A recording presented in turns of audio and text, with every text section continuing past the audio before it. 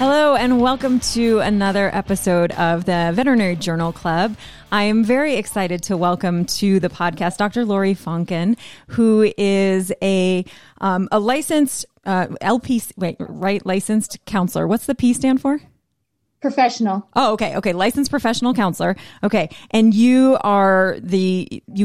have started the program called Whole Vets and wholevets.org. And you're very recently retired from the Colorado State University College of Veterinary Medicine, where you were the director of counseling and wellness programs for over a dozen years. And so I'm just really excited to have you here. So thank you for being here, Dr. Fonken.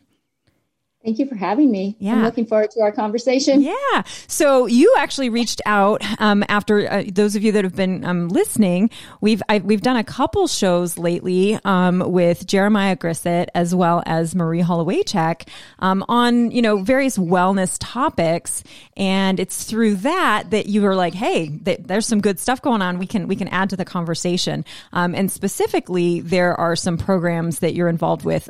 So the Healers Art program. That we're going to talk about here today and a few other things. So welcome to the show and thanks so much for being here. Maybe we can start by, you can just give the folks a brief rundown on your long career, specifically in veterinary medicine. I know that hasn't been the entirety of your career, but a good portion of it has certainly been working with veterinarians in the realm of wellness. And so you were one of the kind of early pioneers of promoting wellness in our profession. So yeah, give us a little bit of your background. Okay, thank you. I started at Colorado State in 2008 and doing counseling with the veterinary students there. And over the course of the time that I was there, I was fortunate to meet mental health professionals at other universities. I know there were a few universities that had embedded counselors within their program before Colorado State or right around the same time. Ohio State, Louisiana, Washington State. Mm-hmm. So we put together a conference, I believe it was in 2012, for academic deans and associate deans of veterinary colleges to really talk about some of the challenges that students were facing in their program. Anxiety, depression, burnout, all the terms that we have, compassion fatigue, moral distress, all of those things, as well as the financial impact of going to veterinary school, really the workload. So we had a veterinary mental health and wellness summit at Ohio State. We had that 2 years at Ohio, and they were very supportive of looking at how do we support the mental health and wellness of our students. And so at the first conference, I can't remember exactly how many schools had embedded counselors, but Let's say there were 28 to 30 schools, let's say 8. Yeah.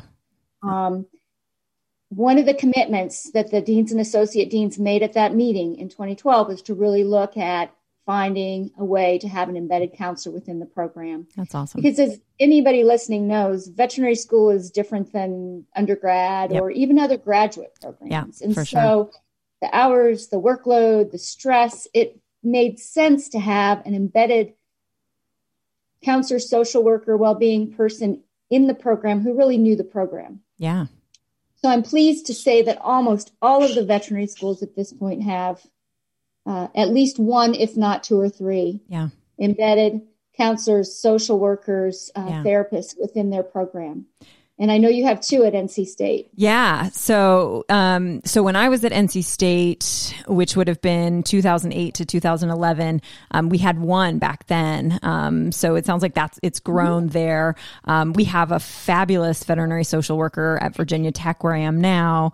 And yeah, it's definitely grown. And the other thing I've heard is there are more and more, private practices, particularly some of the large specialty referral hospitals that are starting to employ, again, whether it's a counselor or a social worker or somebody recognizing. So it's actually seeping out, not just in university settings, in our profession, which is obviously fantastic.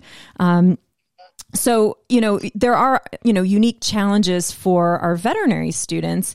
But, there's also it's not like it ends after graduation. It's not like everything gets easy once you get through vet school. So I imagine a lot of what providing is just that foundation, right? That we need to set you up for life to have, good awareness and good skills and tools to, preserve, maintain your own well-being.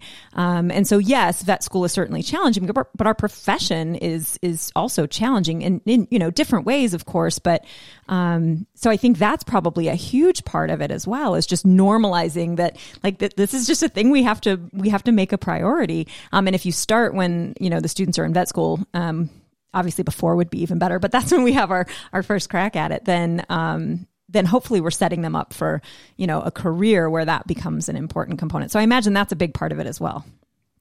It is just the awareness of the challenges, and then how that we really focus at CSU as well on mentorship and the importance of mentorship, because school is one thing, but it's nice to have a mentor that can bridge you through that transition into work. But we do try and talk about these things early on so that they're aware of the challenges, as well as how do you transition from school to work, and then what are the challenges that you're going to have there, and how do you build some healthy skills and connections while you're in school that can hopefully support you when you get out of school.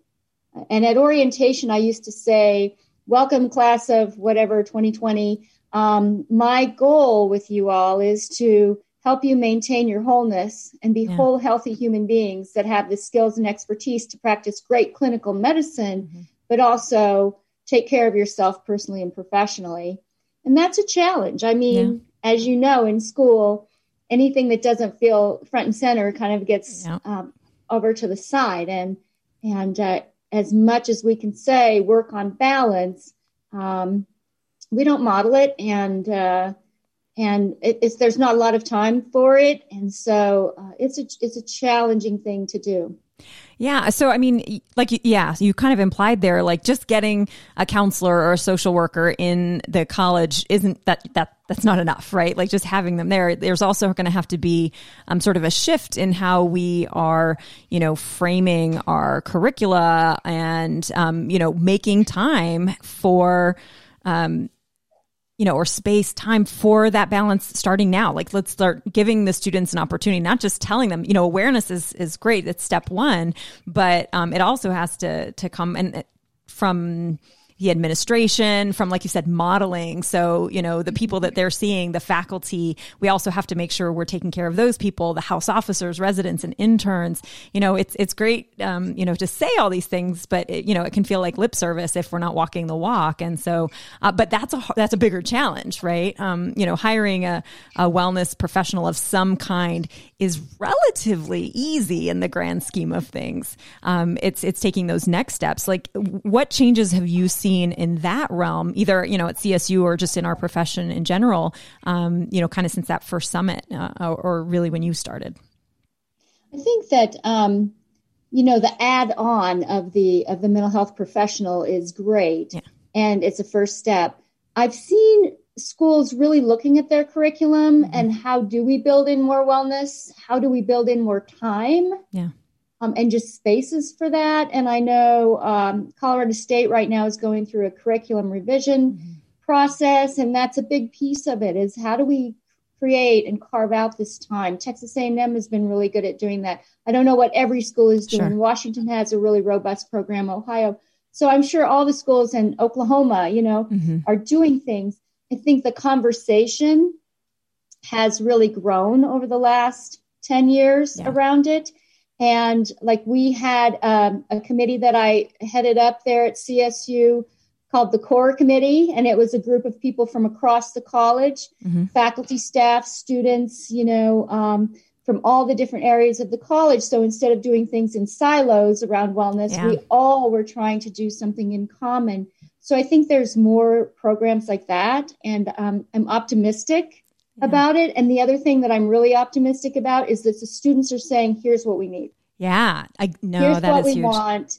We're going to advocate for ourselves. The students at Colorado had a wellness chair in each class. Cool. Your class president, vice president, treasurer, secretary, wellness chair. So a lot of things, and SAVMA is doing a lot of wellness programs.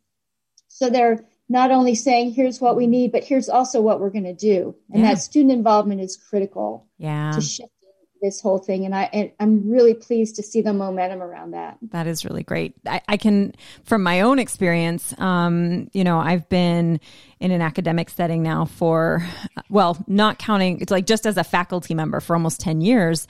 And when I recently moved to Virginia Tech, I took over the emergency course for the third years. And when I was kind of revamping that course, and that's just one course, but one of the things I added a number of sort of discussions to the course rather than just lecture content on communication. We have like an ethical discussion, but one of them was just a talk on burnout. We just, and I engaged our veterinary social worker to come join me. And we just we mostly just talked, and it wasn't really structured. It was really just a discussion and conversation. And we tried to frame it, and this doesn't have to be all negative, right? Like, here's, I love what I do. Like, I don't love every aspect of what I do every single day, but in general, I love what I do. And, here's what's been working for me. And, here's how I've been able to kind of maintain my passion and my love for these things. And, here's what I've done when I've struggled with that. And so we kind of just had a conversation around that. And that's not something, I didn't have any classes like that when, even one lecture, one discussion time that wasn't part of like a course. That was course time that we dedicated to that. And that's one teeny tiny small thing. But I certainly see there was a time not that long ago, it wouldn't have occurred to me to put that into a course. So there's definitely a change in how that's going. And it does help to have those resources though. Like that, I'm like, this also feels like this is not my job. I'm not a professional in this. And so it would feel sort of overwhelming to talk about some of those things if you don't have the support to do it in a way that, is going to be beneficial. So I do think there's been a huge change, just in my time in our profession in how we talk about it, right, which is huge. And then again, the resources and more people, more and more experts who can come in and explain like, yeah, this is a priority and it's, normalizing it, I think is really important. Exactly. And what you did was you shared your story, yeah, which is really important for them to hear because they're in your footsteps, right? Yeah. They're looking up to you and saying, how did she do it? Oh, she struggled, so you share your story and you have that expert or that mental health professional there too, to talk a little bit more about normalizing. And that's a valuable combination for people to see because then they're like, oh, I'm not the only one, or I'm not alone, or maybe I will be okay. Yeah. Even though I'm struggling. If she struggled and made it, I guess maybe I can too. So that's really valuable. And I've done some of my presentations. I've done a lot more work outside of the veterinary college over the last 5 years as well. And it's nice to partner with a veterinarian. Yeah. Because we can just bounce off each other and they have the personal connection. They can answer some of the questions that I can't answer. So it's really a valuable thing. Yeah, that's worked well.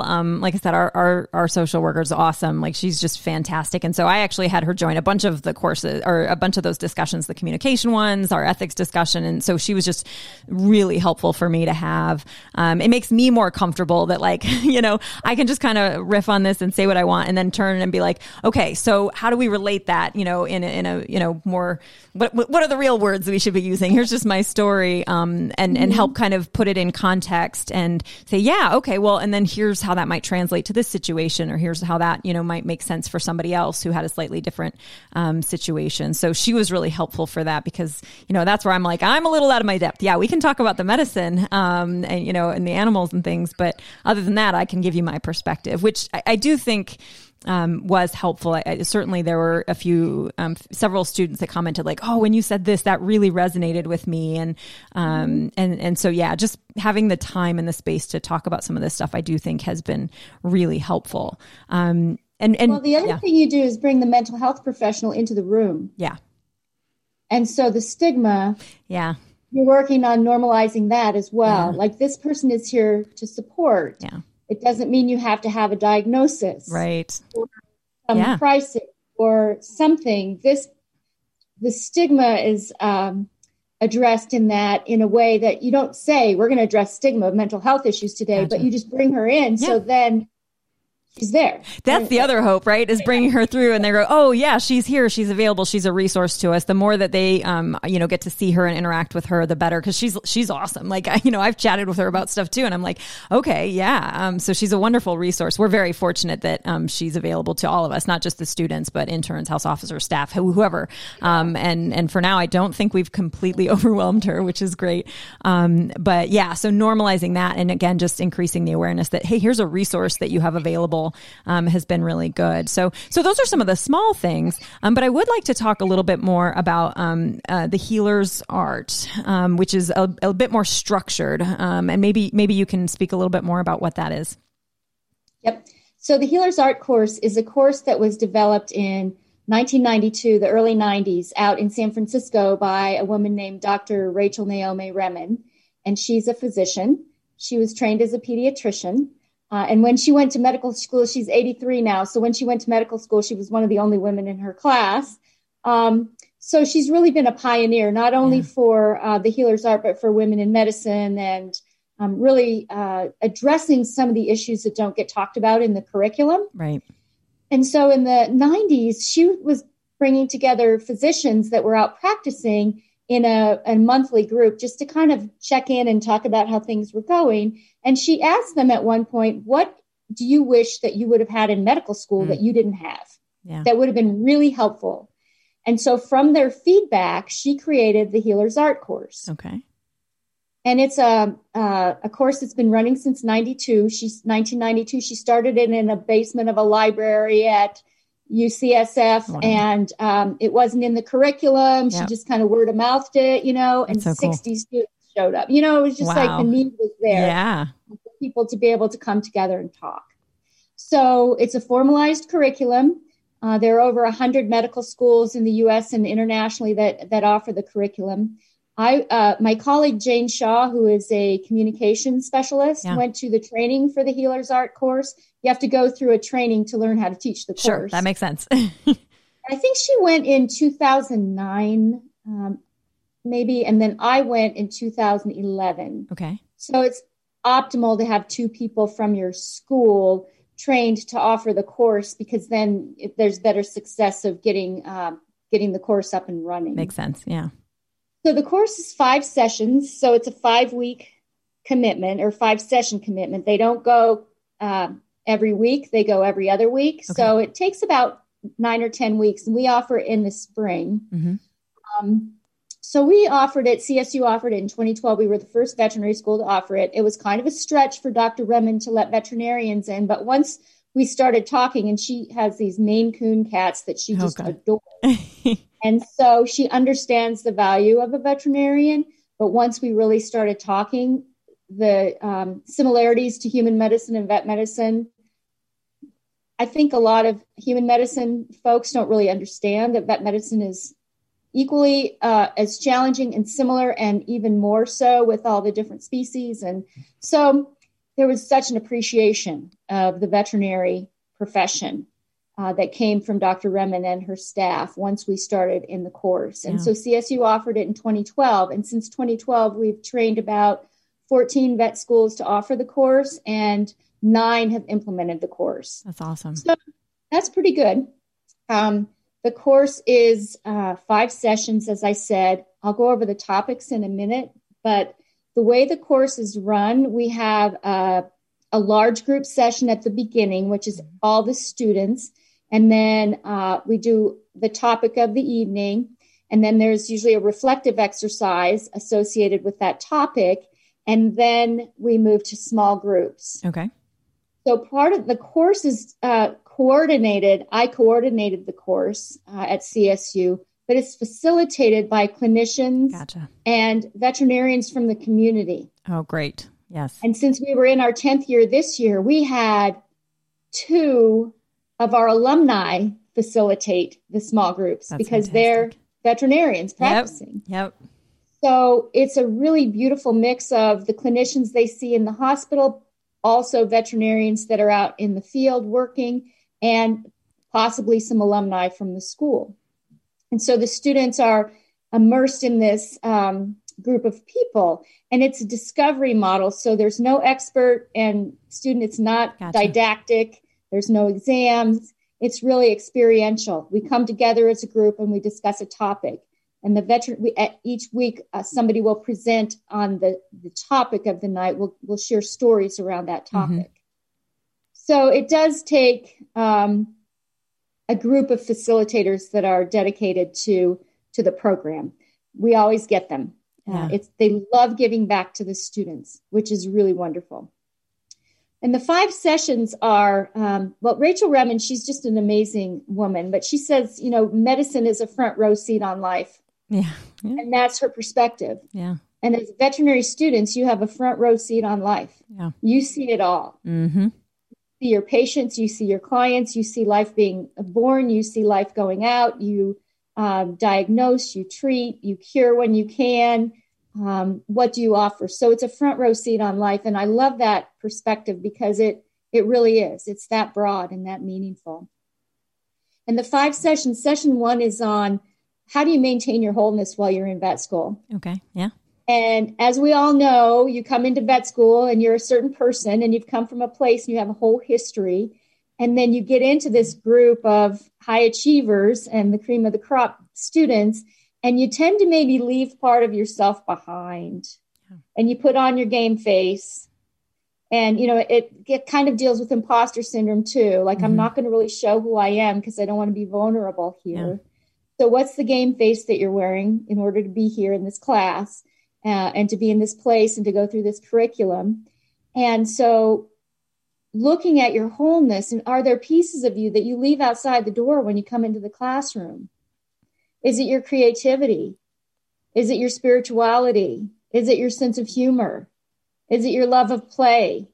Is it that you have 2 kids at home? What is it that you don't bring fully into school with you? Yeah. For fear of whatever reason, because there's right. no space for it. Yeah. And so we have people identify through drawing what is it that they don't bring. And then they create a word for that thing, mm-hmm. and then come up with a plan for how are you going to continue to bring that in? That's cool. How are you going to bring in your creativity or your sense of play or your humor? Or how can you integrate your family into your life and friends? I mean, I know I heard a lot about friends back home. They just don't understand what I'm doing. They don't understand why I can't come to their wedding. Yeah. So how do you keep those parts of you that are kind of maybe not as accepted, but totally important for your own well-being? Yeah.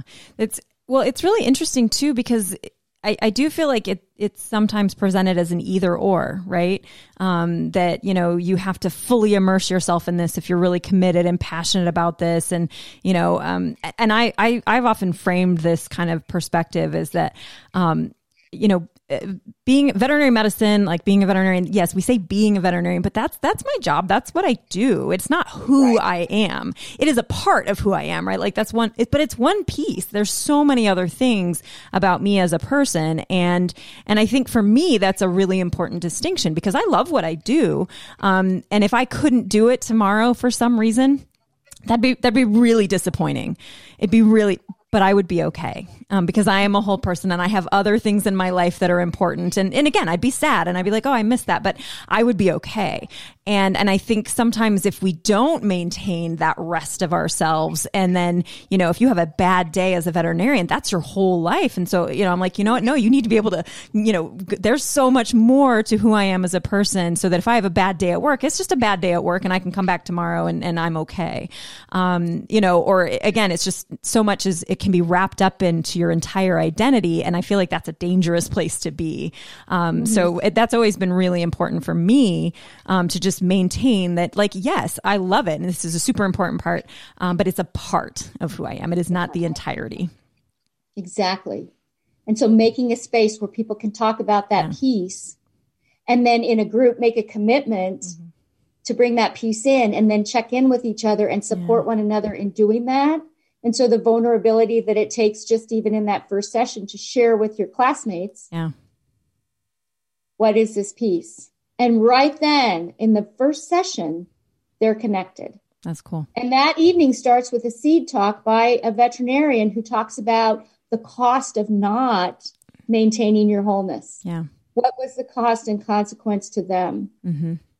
And so they hear it from someone else, and then they reflect on it, and then they share it with their group. So that it just starts out, and it pulls the students together in a way that they're not usually together, because they don't really talk about these things. Yeah. By definition, right? You left it at the door, so you're not going to talk about it. We're just going to study, or we're just going to talk about these other things. And I mean, I do think it's really important for people to, not that you can't change and evolve, and not that, the things that were important, you can't, we're not saying you have to keep every part of your life. You can try new things and get rid of old things. But yeah, it's that sense of self, that there is more to you than just this, even if, it's taking up most of your time right now. And it is, and they don't have a lot of control over their schedule for that time. And, I do understand that. And so it doesn't have to be like, how many hours a day are you spending doing this? That's not what it's about.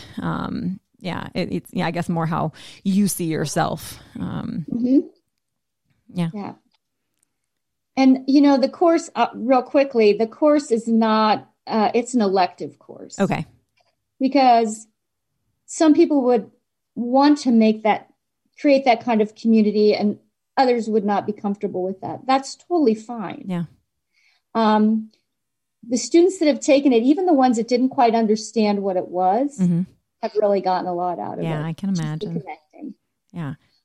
Session 2 and 3 are on grief and loss. Okay. And there's 2 sessions on that. Yeah. And it's really talks about initially personal loss and experiences of loss and ending of some sort in your life. And so there, again, is a seed talk by a veterinarian around loss.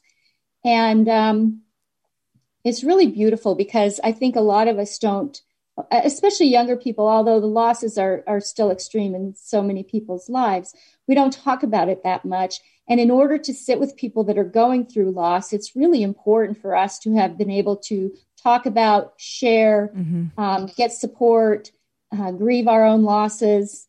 And so the 2 sessions on grief and loss are really powerful. I am. And, people don't leave feeling really up and happy all the time. Right. And yet the work in that is so important that most people feel a sense of healing after they've spoken. Yeah. And so as veterinarians in particular, and Dr. Remen and I have talked about in human medicine, they don't do euthanasia. So that's a piece of what we experience in veterinary medicine. And so how do we talk about that? So it's about our own personal losses, but it's also about sitting with others in loss. Yeah. And how do you do that? How do you do that with your own emotional regulation and all of those kinds of things, so you can really show up for someone else? And of course, after those 2 sessions, we've taken the deep dive, and people are really connected and feeling the importance of this kind of conversation. And then the 4th session is mystery and awe. Oh. And it's Dr. Remen's favorite session, but it's what happens in your work and in your experiences that you cannot explain with science. We don't talk about that a lot. Right. We talk about what you can expect, and here's how the course of this will go, or here's how that procedure should be. But there's a lot of gray, and there's a lot of mystery and awe in life in general, but in medicine for sure. Oh, yeah. And so again, veterinarians share, and we have more than one do the Seed Talk on mystery and awe. They share stories about things that, diagnoses that turned around, and things that maybe didn't go well, that were totally unexpected, but ended up in a different way. And so it makes it okay to talk about that. Yeah. And not feel like you're some oddball or something. Right. Yeah. And kind of normalizes we don't have all the answers. And that's okay too. And we can sort of take some joy and excitement, like you said, that awe, of things being outside of that. There's something, powerful about that in and of itself. And accepting that, that it doesn't have to be this like horrible thing that we don't have all the answers. It can actually be kind of a beautiful thing that we can't explain everything. Maybe not everything needs to be explained. Everything doesn't need to be explained. And how do you sit with that? Yeah. Because veterinarians are problem solvers, fixers. Yep. So it's really uncomfortable. So we start to get comfortable with sitting with that unknown. And we start with little things like the flower that grows up in the crack in the concrete. Mm-hmm. You know, we had a big fire here 8 years ago, and my parents had this one tree that was really important to them. Everything else was burned. But when we got up there, that one tree had survived. I mean, how does that happen? You know, so just those awesome and mysterious things that happen in our daily life. And so the students start to see it more. Yeah. And they'll start to share it, and they'll be like, oh, I saw this, and it was just, I mean, so mysterious or awesome. And how did that happen? You know, so it starts to open their eyes. And again, Dr. Redmond says, you know, it's not about seeing the same things with the same eyes, but it's about seeing the same thing with new eyes. And it's kind of that experience as they go through the course. That's really cool. And then the 5th session is on service and how do we serve? And it's a lot of what you just said about, I do this kind of medicine, or I am this kind of doctor, but I'm also this being. And so how do I want to serve people? And we take the veterinarian oath and then create their own oath by going through a reflective exercise on what would your ideal workplace look like? Who would you be working with? How would your day look? What would your colleagues be like? What is the highest value of you and your work? And so they create this oath for themselves, and it's not the veterinarian's oath. At the end of the course, it's like, help me to listen to every client that I see to hear the story underneath the story. Yeah. Or help me be present in difficult situations, or help me remember that my self-care is equally as important as others' care, and I can't serve if I'm not well. Right. And so they come up with an oath at the end. So they kind of have this whole, it was very interesting this last spring. We did it online virtually, which worked fine. Yep. And our piece of us that we had left out at the beginning of our wholeness came through in our oath, and it was a connection. Oh, very cool. Know, it was, I haven't had that happen in 10 years of teaching the course, where a group actually was able to come full circle and go back to a lot of their oath had things in it that had to do with their first reflective exercise. Oh, that's perfect. Oh, that's really great. So it's been a really meaneful course to the students. I have some of the feedback. I don't know if you want to hear. Let's hear it. But let me see if I can pull this up. Just a few of the comments. The confidential nature of the Healer's Art small group allows for more trusting environment to open up and be ourselves. I've shared stories I would not share with my veterinary school small groups.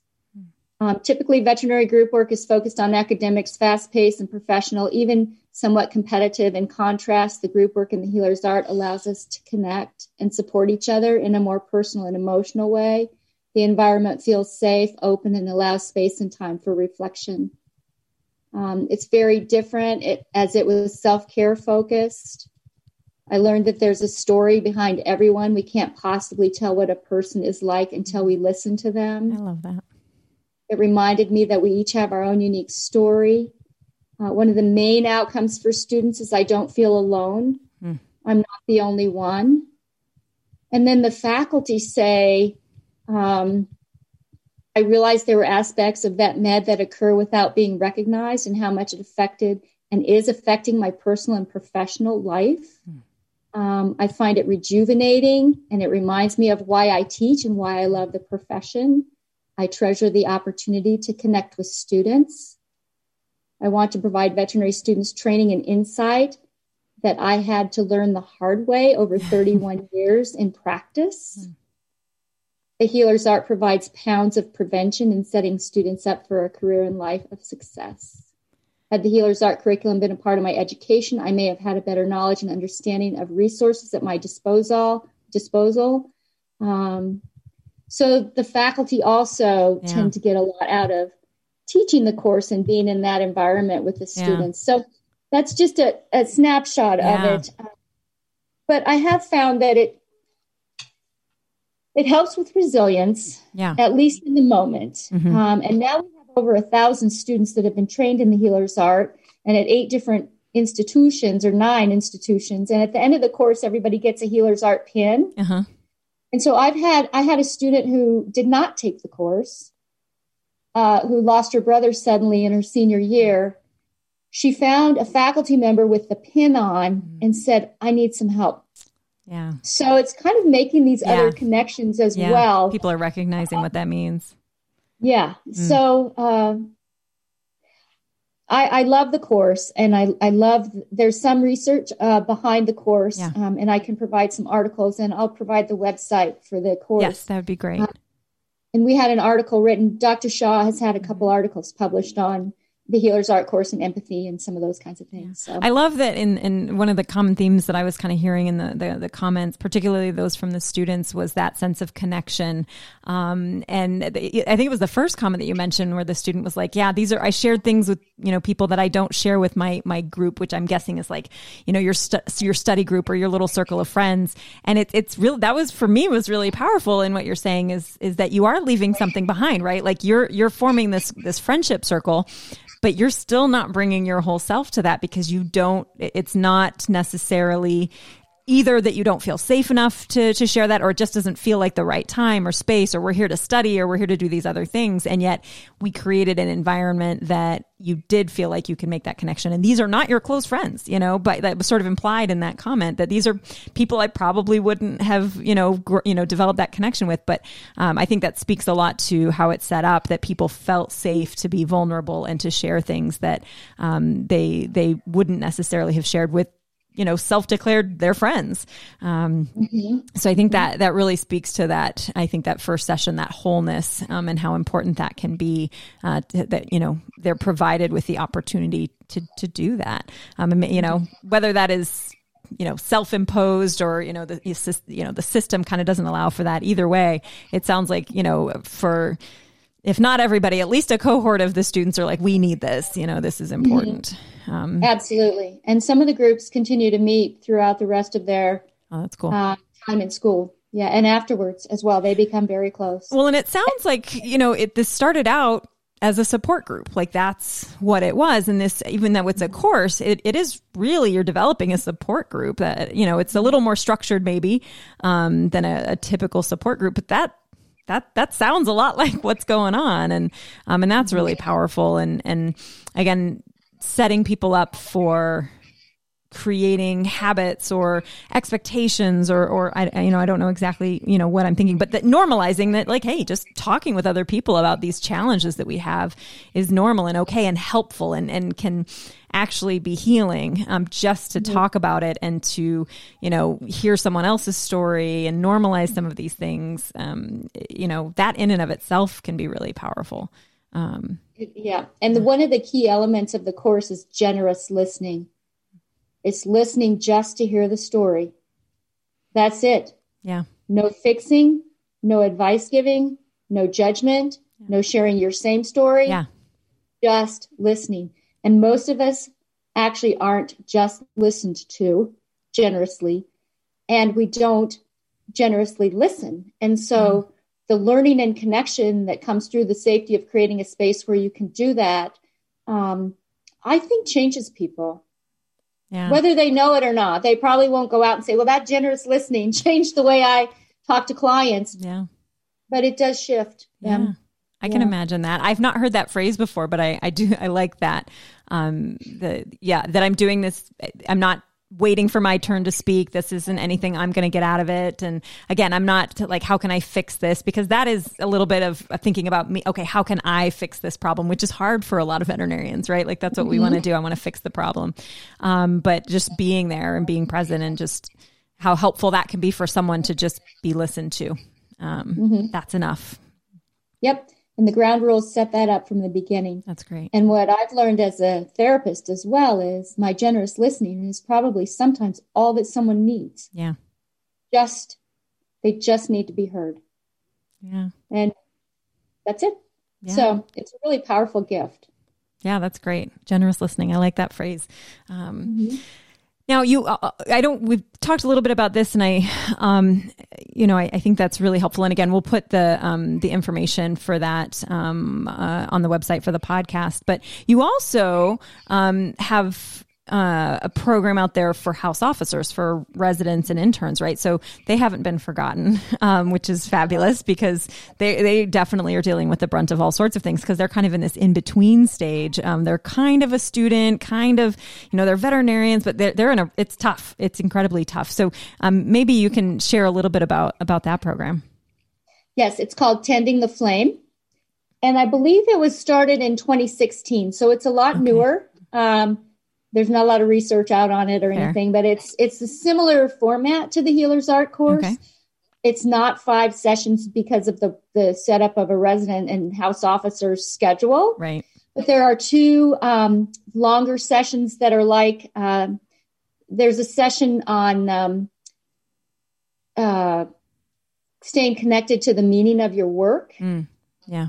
And we use symbols to share stories around what brought us or meaningful parts of our work or something like that.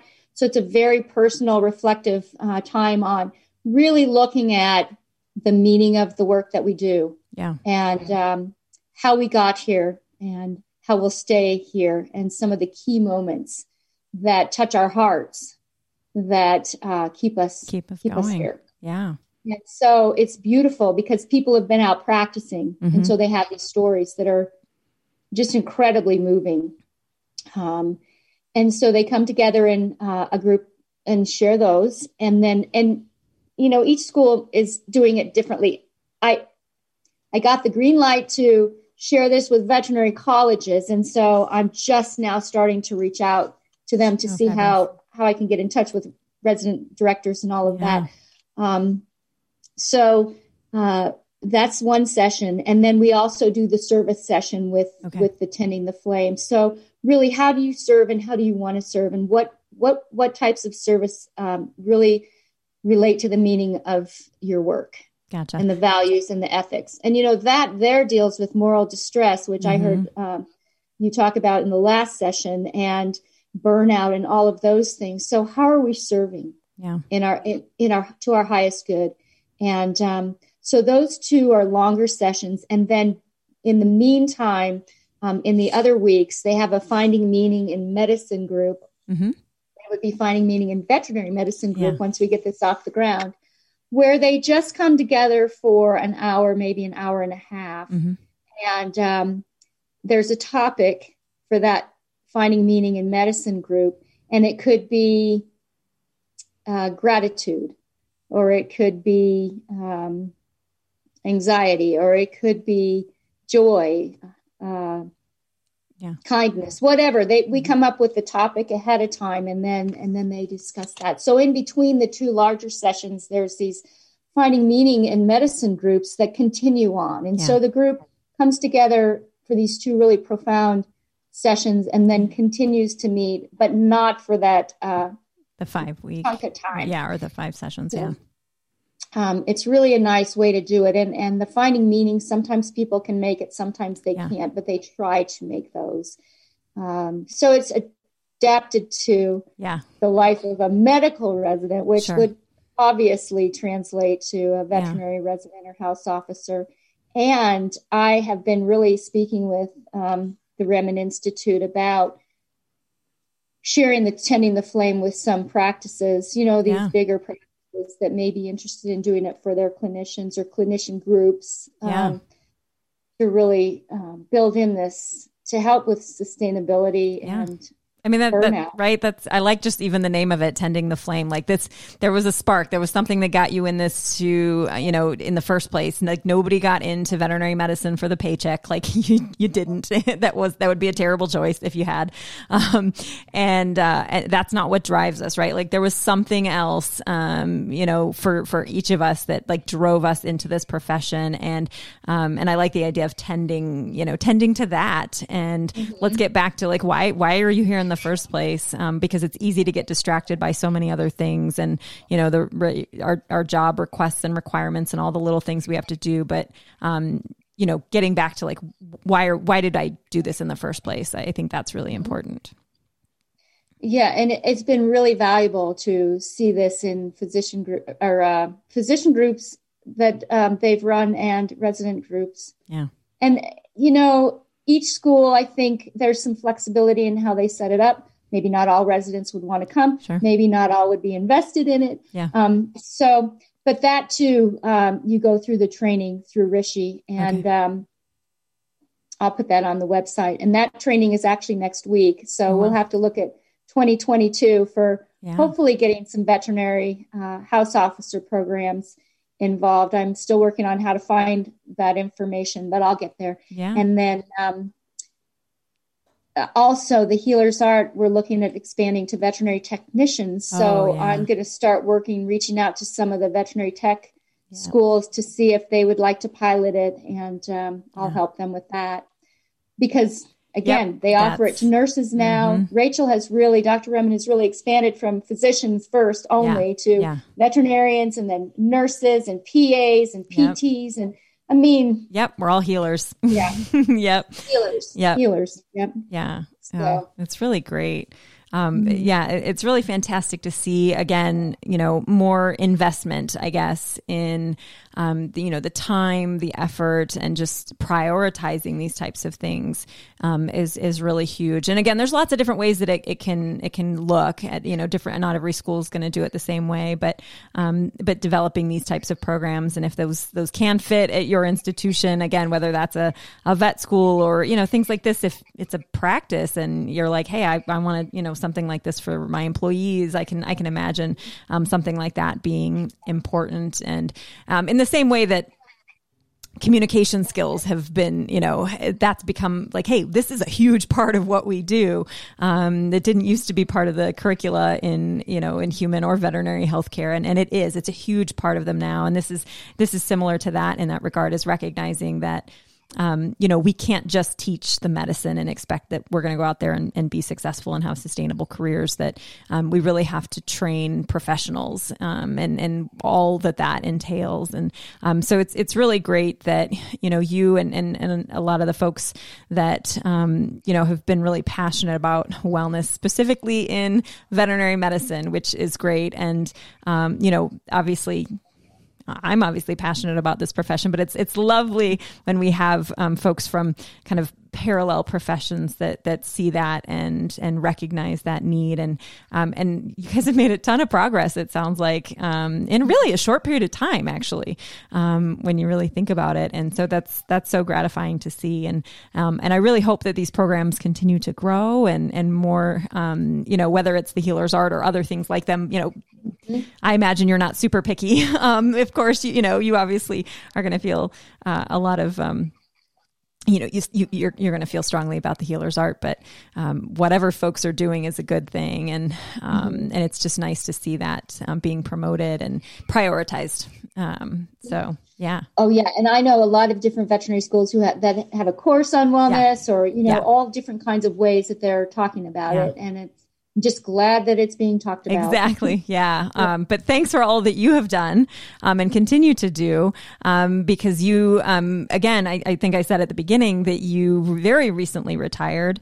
So you are now, you have your website, wholevets.org. And so that is, you're trying to promote educational programs and, not just Healer's Art, but maybe, smaller sessions that really sounded, like can be catered to just about whatever scenario you're talking about, right? Any group. Yep. I've done a lot of different groups, and the COVID year, I've done a lot of webinars. I did my first Instagram Live with Marty Becker. I mean, some of those kinds of things have been really fun to do. And the one thing I haven't done is update my website, which I will, but it's fairly new, and I'm just kind of transitioning into that. But I love speaking to groups, small or large, and doing workshops.